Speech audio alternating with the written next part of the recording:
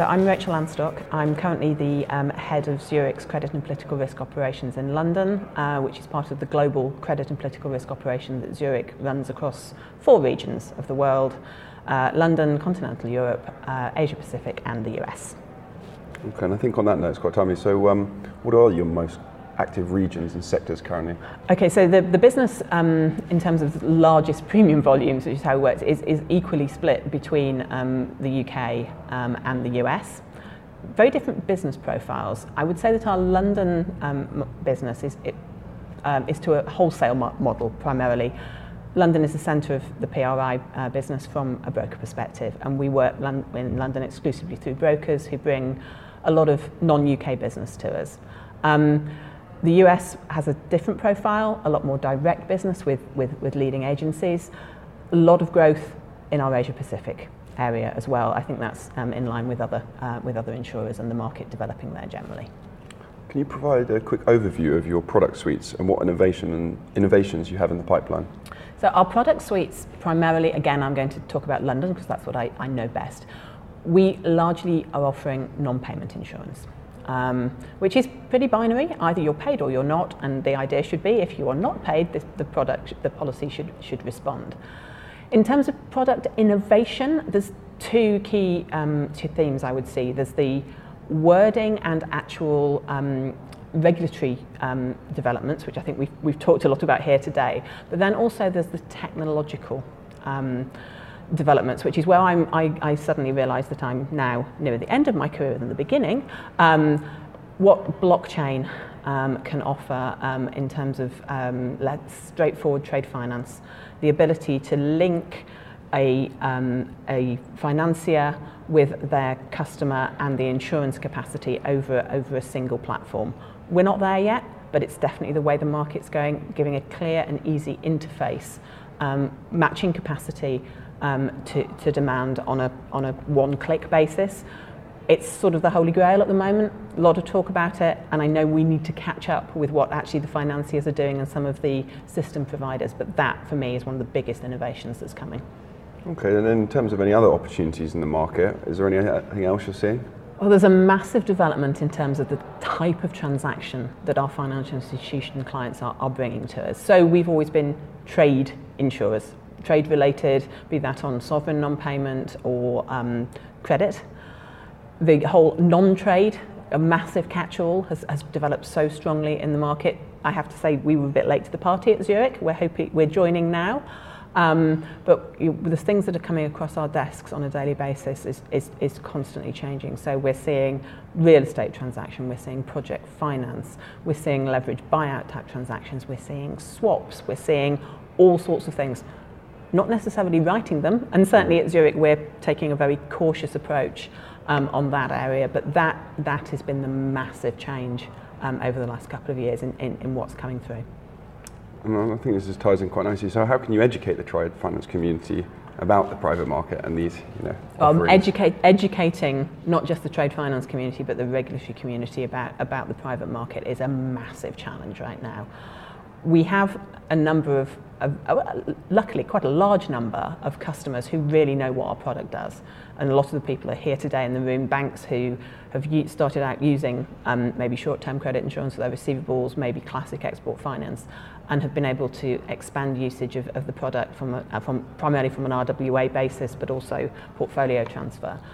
They know what they're doing, they can communicate, but where we've realised is that we don't represent ourselves strongly enough as a cohesive market.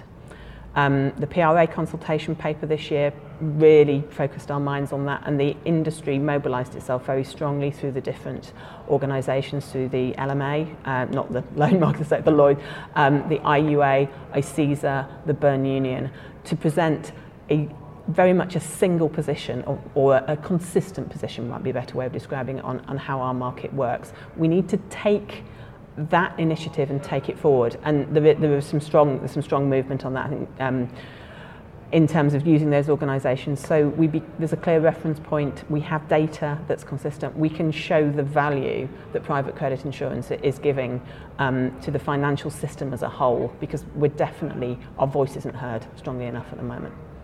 Now, how far off is a standardised approach to loan documentation? Everyone talks about this, but how long's a piece of string? Yeah. It's going to take a bit of a brave approach.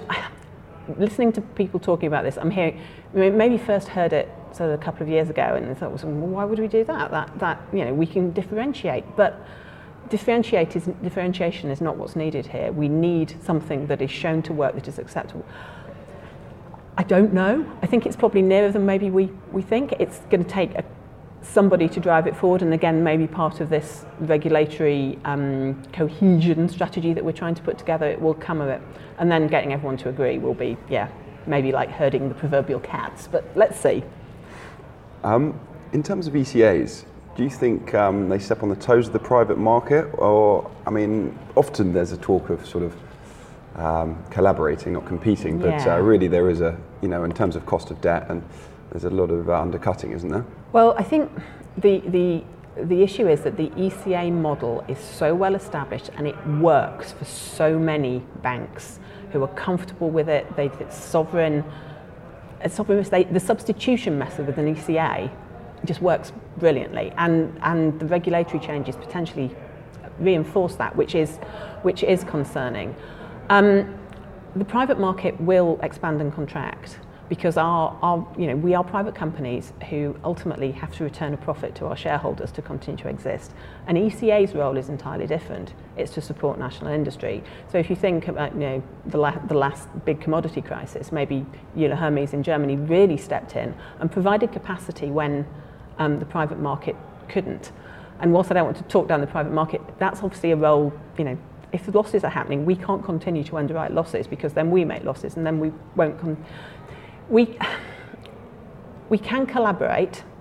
There are definitely instances where some of the massive flexibility that some of the ECAs are showing right now are challenging. As national content rules maybe change or maybe not respected. Maybe I didn't say that. It's a tough one because we both need to exist to provide the support that exporters need, which is very important in the UK right now. But we do exist at times. We can bash against each other rather than working together. How we get around that one again, I'm not really sure. Zurich's a member of the Bern Union. We have those forum to speak through. Challenging. Because often people talk about the industry and being very complex, and how these application procedures and not knowing where to go, or actually we can be much more simple to deal with than the ECAs.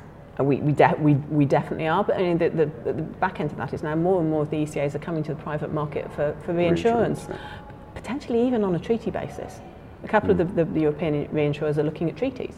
Rather than most definitely on a FAC basis. We're doing that all the time.